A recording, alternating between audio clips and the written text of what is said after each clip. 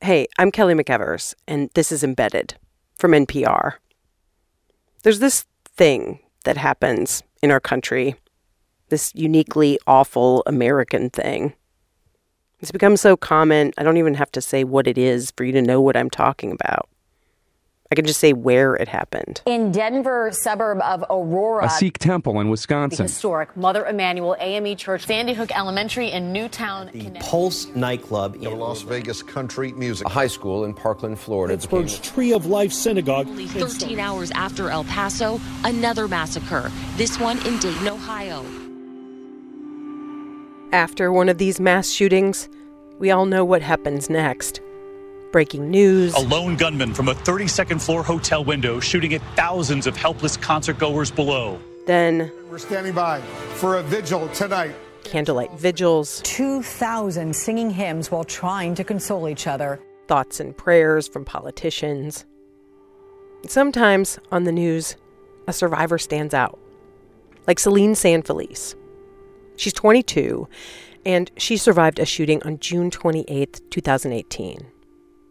Hours later, she's on CNN, and she tells her story. Celine, where were you, and what did you first hear? I remember I was working at my desk when I heard the shots.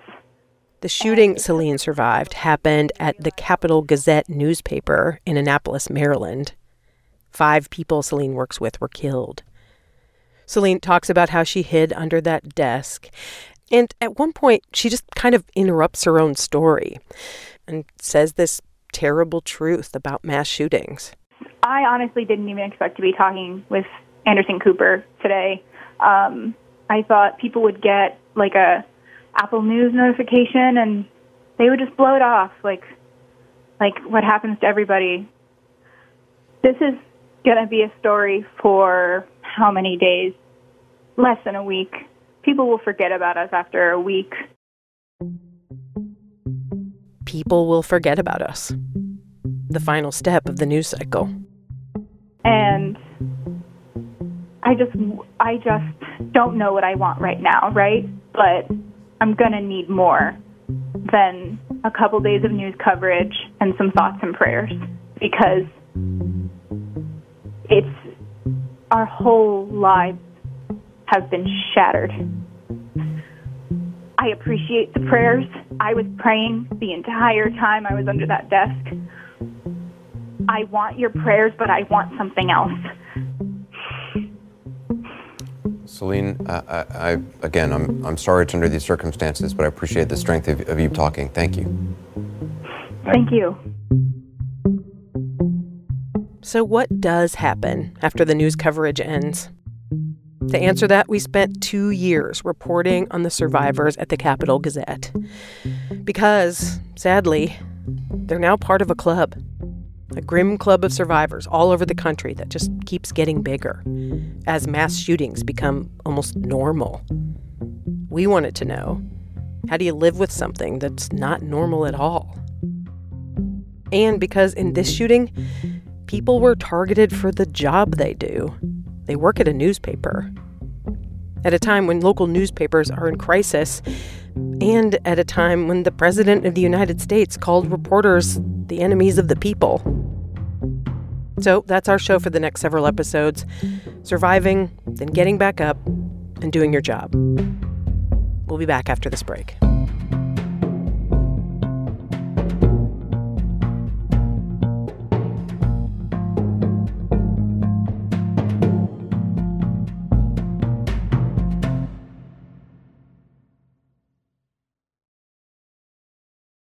Support for NPR and the following message come from BetterHelp, offering online counseling. BetterHelp therapist Hesu Joe explains the importance of creating a safe space for therapy.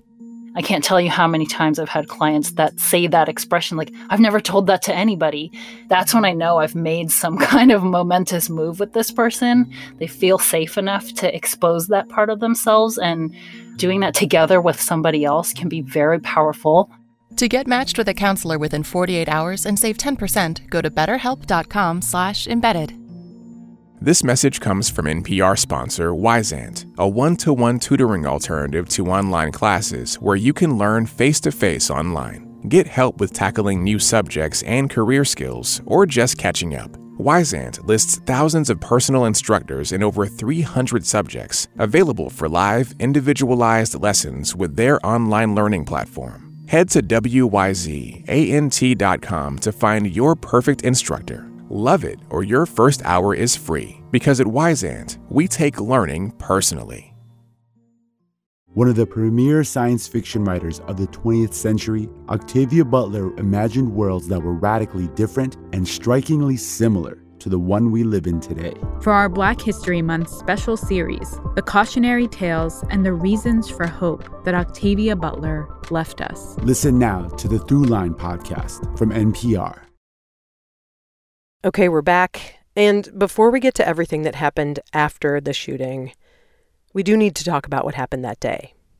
And to do all that, I'm going to hand this over to our colleague, Chris Benderev. He's the one who spent a lot of time with the staff at the Capital Gazette. And just so you know, we are not going to get into graphic detail, but this episode still might be disturbing to some listeners. Okay, here's Chris. For just a moment, let's talk about what things were like before June 28th, 2018.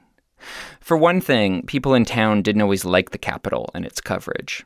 They'd call it the Crapital, or in a very Maryland insult, the crab wrapper. Like, you'd only use the paper as a disposable tablecloth for a dinner of steamed crabs. But the truth is, the paper had been a fixture in Annapolis. It'd been around in one form or another since before the American Revolution. And yes, the Capital Gazette occasionally got big scoops, like scandals at the nearby Naval Academy. But its bread and butter was less flashy stuff. Think lacrosse rivalries between high schools. And if you want to know what happened at the city council meeting last night, you'd check the Capital Gazette. Their reporter was probably the only reporter there, and definitely the only one who stayed until after midnight to hear debate over whether commercial vehicles should be allowed to double park downtown. One of the most popular features in the Capital Gazette was something more charming, Home of the Week.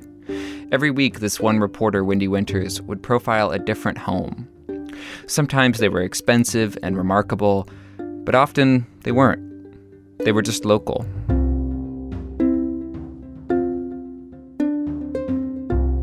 So relative to all that, June 28th, 2018, a Thursday, started off as a big news day. A well-known local Army veteran, a double amputee, had drowned while paddleboarding in the Chesapeake Bay. A lot of people at the paper were out on assignment or on vacation that day. So the Army vet story fell to Phil Davis, a reporter in his late 20s. His editor, Rob Hyacin, assigned Phil the story. Call up this guy's friends and family, Rob said. Get a picture of his life. Rob was like, report this to the best of your ability. Don't make this just like this guy died. Like, find more. It was always just kind of his mindset that we needed to find out as much about the person's life as we could if we were going to report on their death. The paddleboarder death would be the main front page story tomorrow, maybe even the day after, too. A few cubicles away from Rob and Phil, towards the back of the newsroom, was Celine Sanfelice, who you heard on CNN. She was writing an annual guide to government agencies. And then near Celine was an older reporter, John McNamara, who was helping with coverage of Maryland's primary election. John knew Maryland well, mostly because he'd written about Maryland sports for decades, which he loved. But now he'd been assigned to cover politics, which he did not love as much. But still, he was there, early, to get the work done, because someone had to, and it mattered. And finally, the last big story was the Naval Academy's induction day. The day every year when freshmen officially enter the Navy. Even though it happens every year, people in Annapolis like seeing photos of induction day. So the Capital Gazette had sent one of its photographers out to the Naval Academy, a guy who'd been at the paper for 14 years, Josh McCarrow. Josh had woken up super early. He wanted to be there at dawn so that the sunlight would be streaming in just right when he took his pictures of this new Naval Academy class.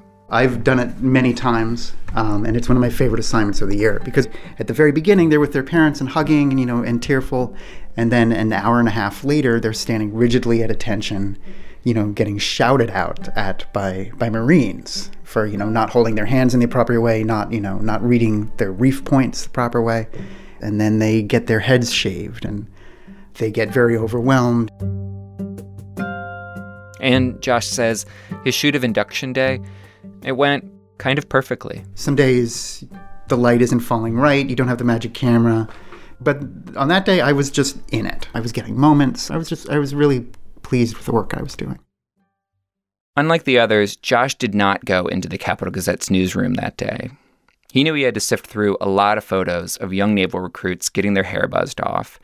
And he knew that if he went into the office, he'd start talking, gossiping with his coworkers, which he really enjoyed. But today he was in a hurry, because it was also his daughter's birthday. Josh is a divorced dad of 3, and he was going to stop by his ex-wife's house with a gift and take his daughter out for snowballs, this shaved ice dessert that's famous in this part of Maryland. So he went home, picked out his best Naval Academy photos, sent them in, then hopped in his Jeep and drove off to see his daughter. It was about 2:30 p.m.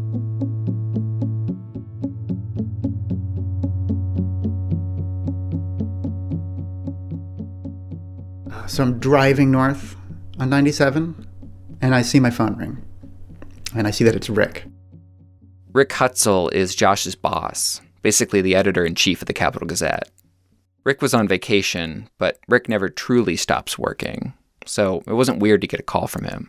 And I almost let it just go to like voicemail, to be honest. I was like, you could just let it go. If Josh was in trouble or Rick wanted him to cover some local crime story, and these were the typical reasons Rick would be calling, Josh didn't want to deal with that right now.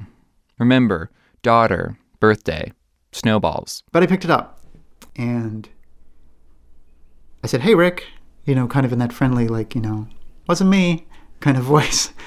And he's like, are you in the office?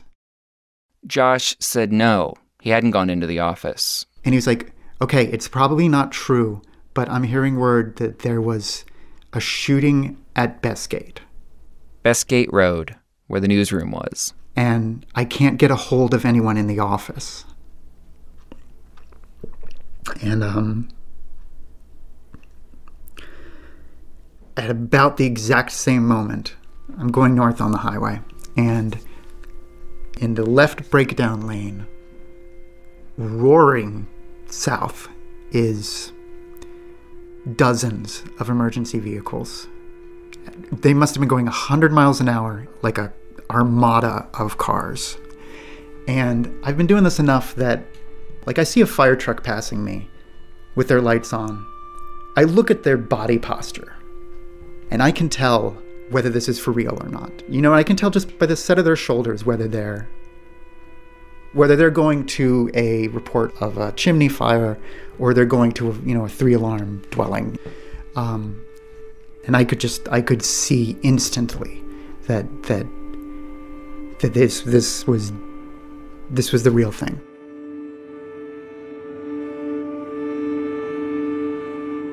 Josh is seeing all this as he's still on the line with his boss, Rick. He now realizes that the thing Rick said probably wasn't true, that there'd been a shooting, must be true. But he doesn't tell Rick. I couldn't tell him. Because I knew. I just couldn't be the one.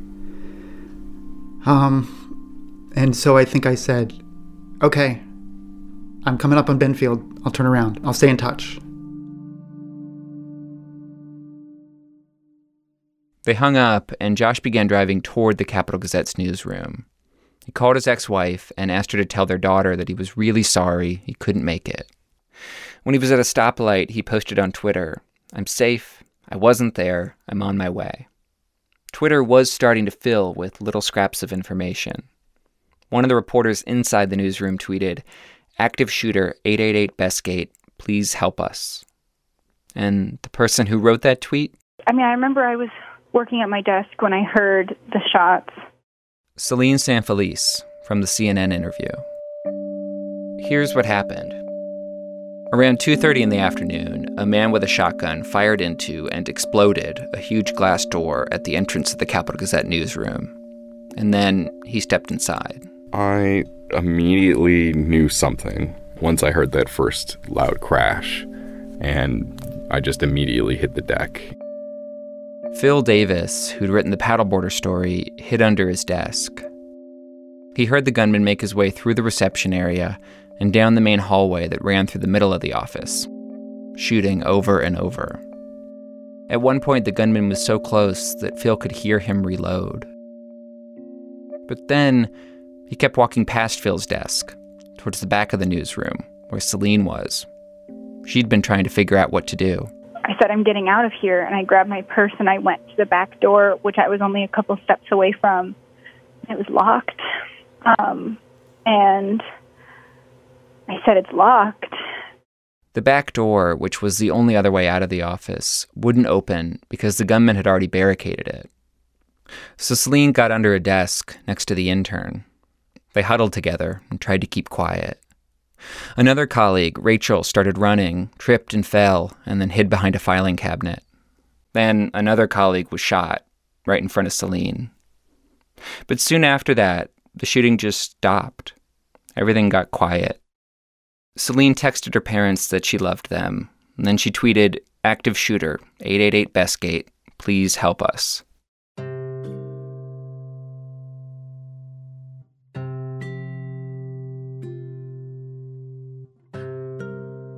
After the police arrived, they escorted Celine and the others out and told them, "Keep your eyes on the deputy in front of you. Do not look around." 19 minutes after the shooting started, the cops finally found the gunman and arrested him. He'd been hiding under a desk in the middle of the newsroom.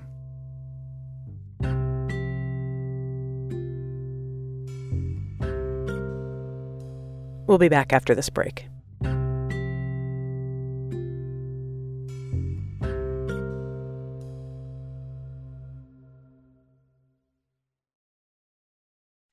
This message comes from NPR sponsor Saatva, the comfort company. Saatva luxury mattresses are made in America by expert craftsmen using the highest quality materials so that your mattress will provide comfortable sleep for years and years. Saatva mattresses are always delivered to your home and set up in the room of your choice. They're never folded and never squeezed into a small box. Visit SAATVA.com/NPR, where NPR listeners save an additional $225. Saatva, the comfort company. There is so much Black excellence in the sciences that we want to celebrate. So, in honor of Black History Month, all this week, Shortwave is featuring conversations with Black scientists and educators, people doing incredible work and pushing for a world where science serves everyone. Listen now to the Shortwave podcast from NPR. Okay, we're back, and it's June 28th, 2018. Police have arrested the gunman at the Capitol Gazette. Photographer Josh McCarrow is on his way to the newsroom. Here's Chris Benderev again. When Josh arrived on the scene, he couldn't actually get to the newsroom. The building it was part of had been walled off by ambulances and caution tape and police. So many police. There are people in tactical vests with, like, assault rifles, but also in T-shirts and sweatpants, which, you know, is telling me that, like, they just responded from wherever the hell they were. Josh did what he does when he arrives for any crime story. Started snapping photos. He tweeted them out, some of the first pictures of this story anyone sent out to the world. Then Josh walked across the street to where the media were starting to set up shop, in the parking lot of a shopping mall with a JCPenney near an Ann Taylor near a Sbarro Pizza. And it was in that mall parking lot that Josh, without knowing it, became part of this thing that has ended up defining the Capitol Gazette ever since. Because Josh ran into two other reporters from the paper who hadn't been in the newsroom during the shooting, but had also instinctively rushed there as soon as they'd heard. Chase Cook and Pat Ferguson. Chase had had the day off when he'd heard. Pat had been eating a late lunch in the mall's food court. There were some hugs, and then, without any fanfare, they all started working, reporting, trying to figure out what was going on. They couldn't go back to their newsroom, but they did have the back of Pat's Toyota pickup truck in the mall's parking garage. It had a cigarette lighter where Chase, who didn't even have a laptop on him, could charge his phone. And there were some plastic crates where Josh could prop up his computer to go through photos. The whole setup made for this incredible image. 3 local journalists reporting on an attack on their own newsroom from the back of a pickup truck in a mall parking lot. At first, it was the issue was to figure out who was safe. We were making phone calls and checking Twitter and like, oh, Phil's on Twitter, so Phil's okay. And, somebody sent me a text. I saw Paul here, so okay, Paul's okay. Josh tweeted out the names of some of the coworkers they'd confirmed were alive.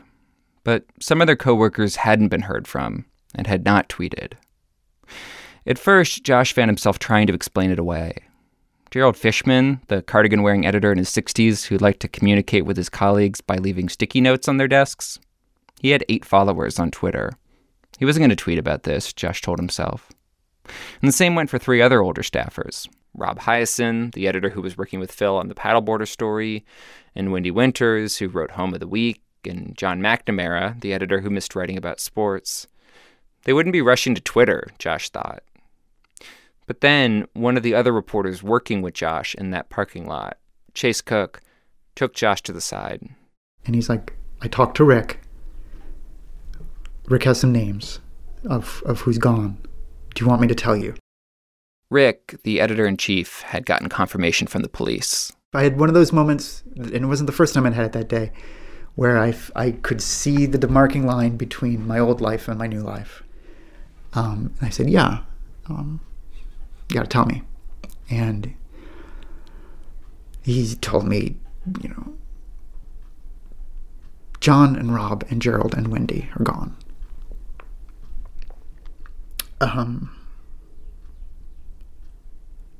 And I didn't break down or anything. I knew it was bad. And I didn't really have time to process it at all because we still had stuff to do.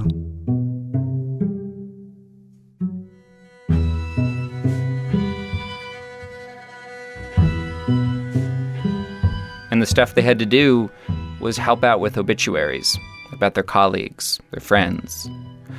Josh began scouring his hard drive, trying to pull candid photos that he'd taken over the years of John, Rob, Gerald, and Wendy. He didn't want their obits to have those canned picture day photos you can find in the staff section of the company website. Meanwhile, Chase learned something else. In fact, a 5th person had been shot and later died. Rebecca Smith, a sales assistant, the friendly face at the front desk. She'd been the first one that the shooter turned his gun on. And more was slowly coming out about the suspected gunman, the man police had arrested. I'm not going to tell you his name in this episode. It's become more common in coverage of mass shootings to not give the gunman any more notoriety than they already get.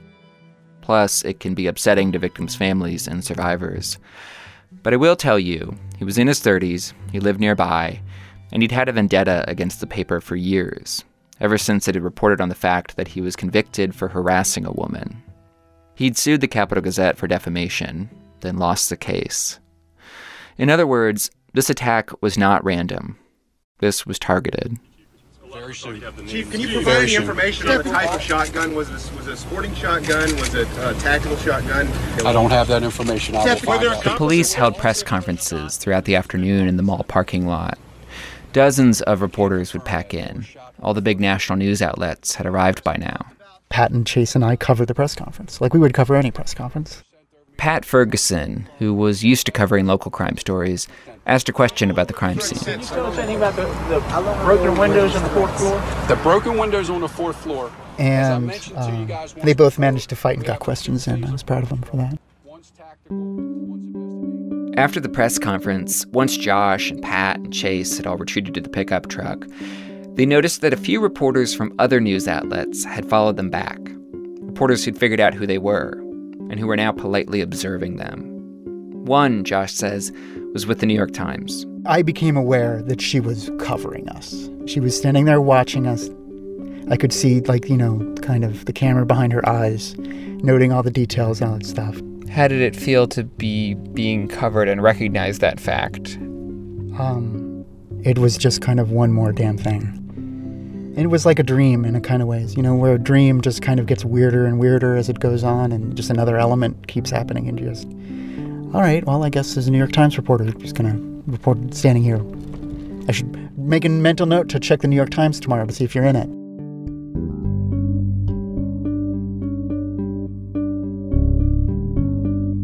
So Chase and Pat and Josh had been gathering up some facts, some quotes, some photos. But that begged the question, where would this stuff go? Would there even be an edition of the Capital Gazette tomorrow? And would it include their work? Chase Cook had noticed that, for a while, no one had explicitly answered that question. You had been wondering if there would be a paper tomorrow. I wasn't 100% certain on it. Who knows? Nobody's told me we're not, but also uncharted territories. Now, there is a thing you need to know here. The Capital Gazette is actually owned by a bigger paper up the road, the Baltimore Sun. The Sun drops its own stories into the Capitol from time to time. And by now, Sun reporters were in Annapolis, covering the story. So tomorrow's Capitol could easily be filled with Baltimore Sun stories. They didn't need Chase's or Pat's reporting, or Josh's photos. Still, all three of them kept working, uploading whatever they got to the shared server with Baltimore, just like they do with any story. At another point that afternoon, Josh called up a photo editor in Baltimore, who worked for both the Sun and the Capitol. I was like, I confirm you got the larger sizes for those pictures. And he's like, yeah, we got them. And I think I said, I want them to be my photos in the paper tomorrow. Because the Baltimore Sun had photographers there, and I want them to be my photos lead. As lead meaning the big photo on the front page. And he was like, absolutely. And I was like, okay. And then we hung up the phone, and I kind of realized in the back of my head that we had just confirmed that there was going to be a paper. A little later, Chase asked Josh the question outright. Chase asked me something like, we are putting out a paper tomorrow, right? And I said, yes, we are. And I remember saying it like a little defensively and like just a little angrily. I was like, yes, we are putting out a paper tomorrow. After this, Chase sent out a tweet that would go on to make him momentarily famous. It read, quote, I can tell you this, we are putting out a damn paper tomorrow.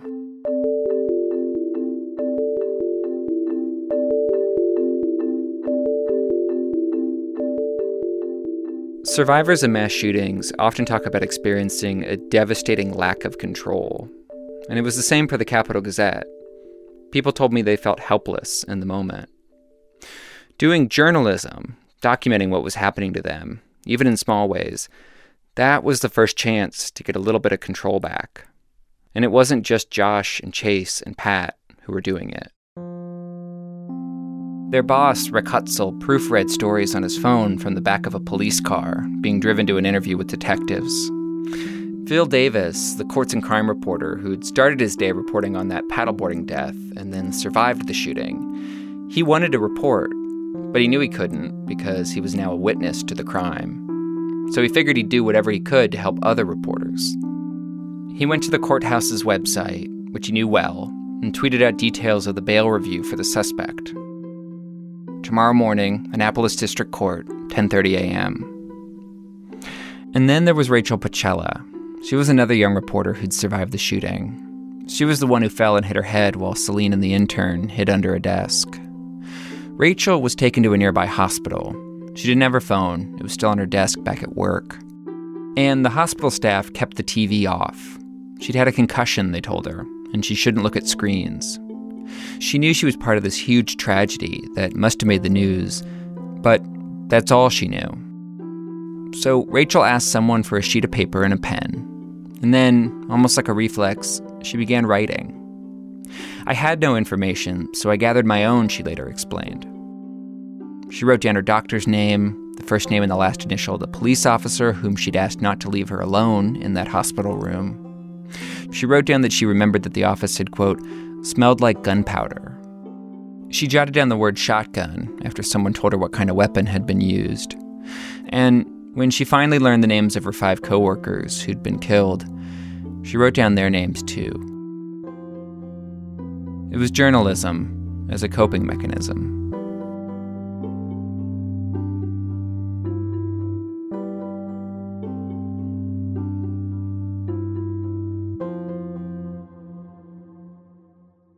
Back in the mall parking lot, Josh eventually stopped for a moment.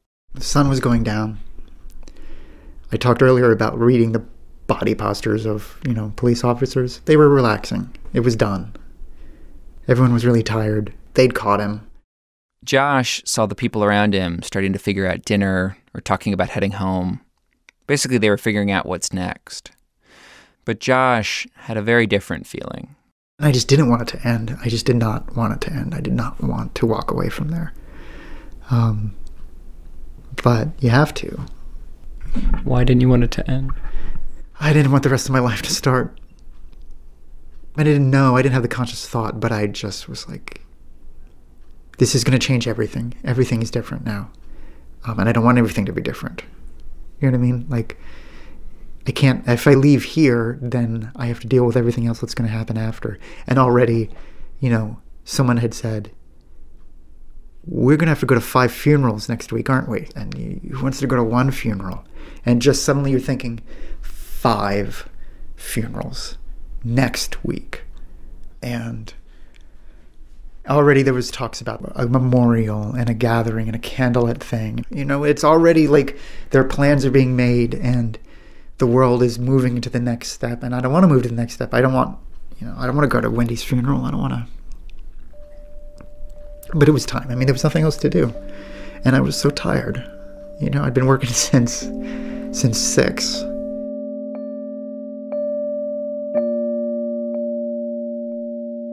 News outlets were already beginning to talk about the heroism of putting out the paper from the back of a pickup truck.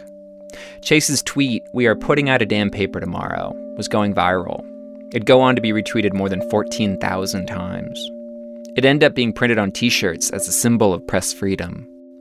Months later, the Capital Gazette was recognized by the Pulitzer Board with a special citation that commended the paper's courageous response and its unflagging commitment at a time of unspeakable grief. But in the parking lot that evening, things didn't exactly feel heroic. Chase, for instance, didn't think that he'd done enough.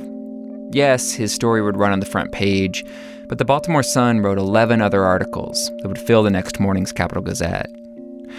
Plus, yeah, it was nice that a lot of people found the whole pickup truck thing inspiring, but was that really doing anything to help the people they were the most worried about? Their friends, their coworkers who survived? Would those people even care about the next day's paper? I mean, when we got taken out of the office, I was like, the paper is dead. This is Celine Sanfelice again. I thought the whole operation was dead. I mean, all the fucking editors are dead, so how are we going to do it? I didn't know that Chase and Josh and Pat were like out just in the parking lot of the mall reporting. I thought at that moment we were all going to give up. So then when I saw Pat on TV and I realized we were still reporting, and then I got the call that like they were writing a story and that they had been reporting, then it was amazing. And I knew that we were going to have a paper, and that if we were going to have a paper the next day, we were going to keep having a paper. So I wanted to be part of it.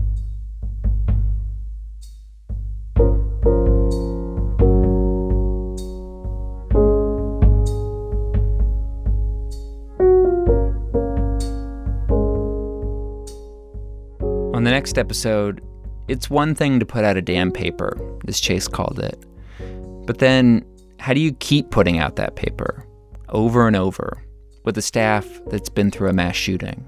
The people who were in the newsroom and survived all gravitated to seats in the back of the room where they could see the door and their backs were up against the farthest wall. Like, people make fun of triggers. It's like this meme now to be triggered, but it happens.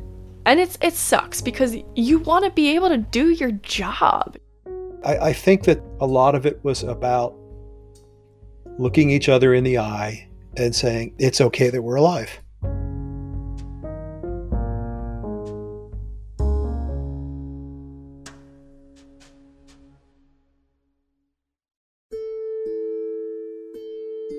Before we get to the credits, I just want to say this series will mainly be focusing on the staff at the Capital Gazette. We do want to take a minute to thank the family members of the 5 people who died. Many of them also generously shared memories of the worst day of their lives with us. Cindy Rittenauer, who looked up to her big sister, sales assistant Rebecca Smith.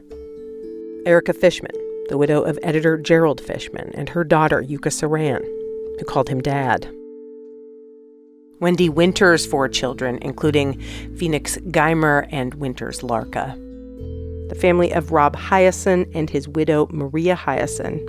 Rob's posthumously published novel is called Float Plan. And finally, Andrea Chambly. After the death of her husband, John McNamara, she finished writing the book about the history of basketball in Washington, D.C., that he had spent more than a decade writing on nights and weekends. It is called The Capital of Basketball.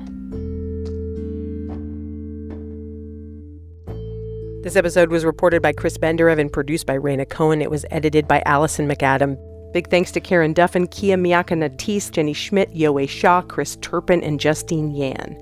Our senior supervising producer is Nicole Beamster-Borer. Our lawyer is Kimberly Sullivan. Fact-checking by Susie Cummings. This episode was mastered by Isaac Rodriguez. Our big bosses are Nancy Barnes, Neil Carruth, and Anya Grundman. If you want to reach out, we are on Twitter at NPR Embedded. We'll be back next week with more. Thanks.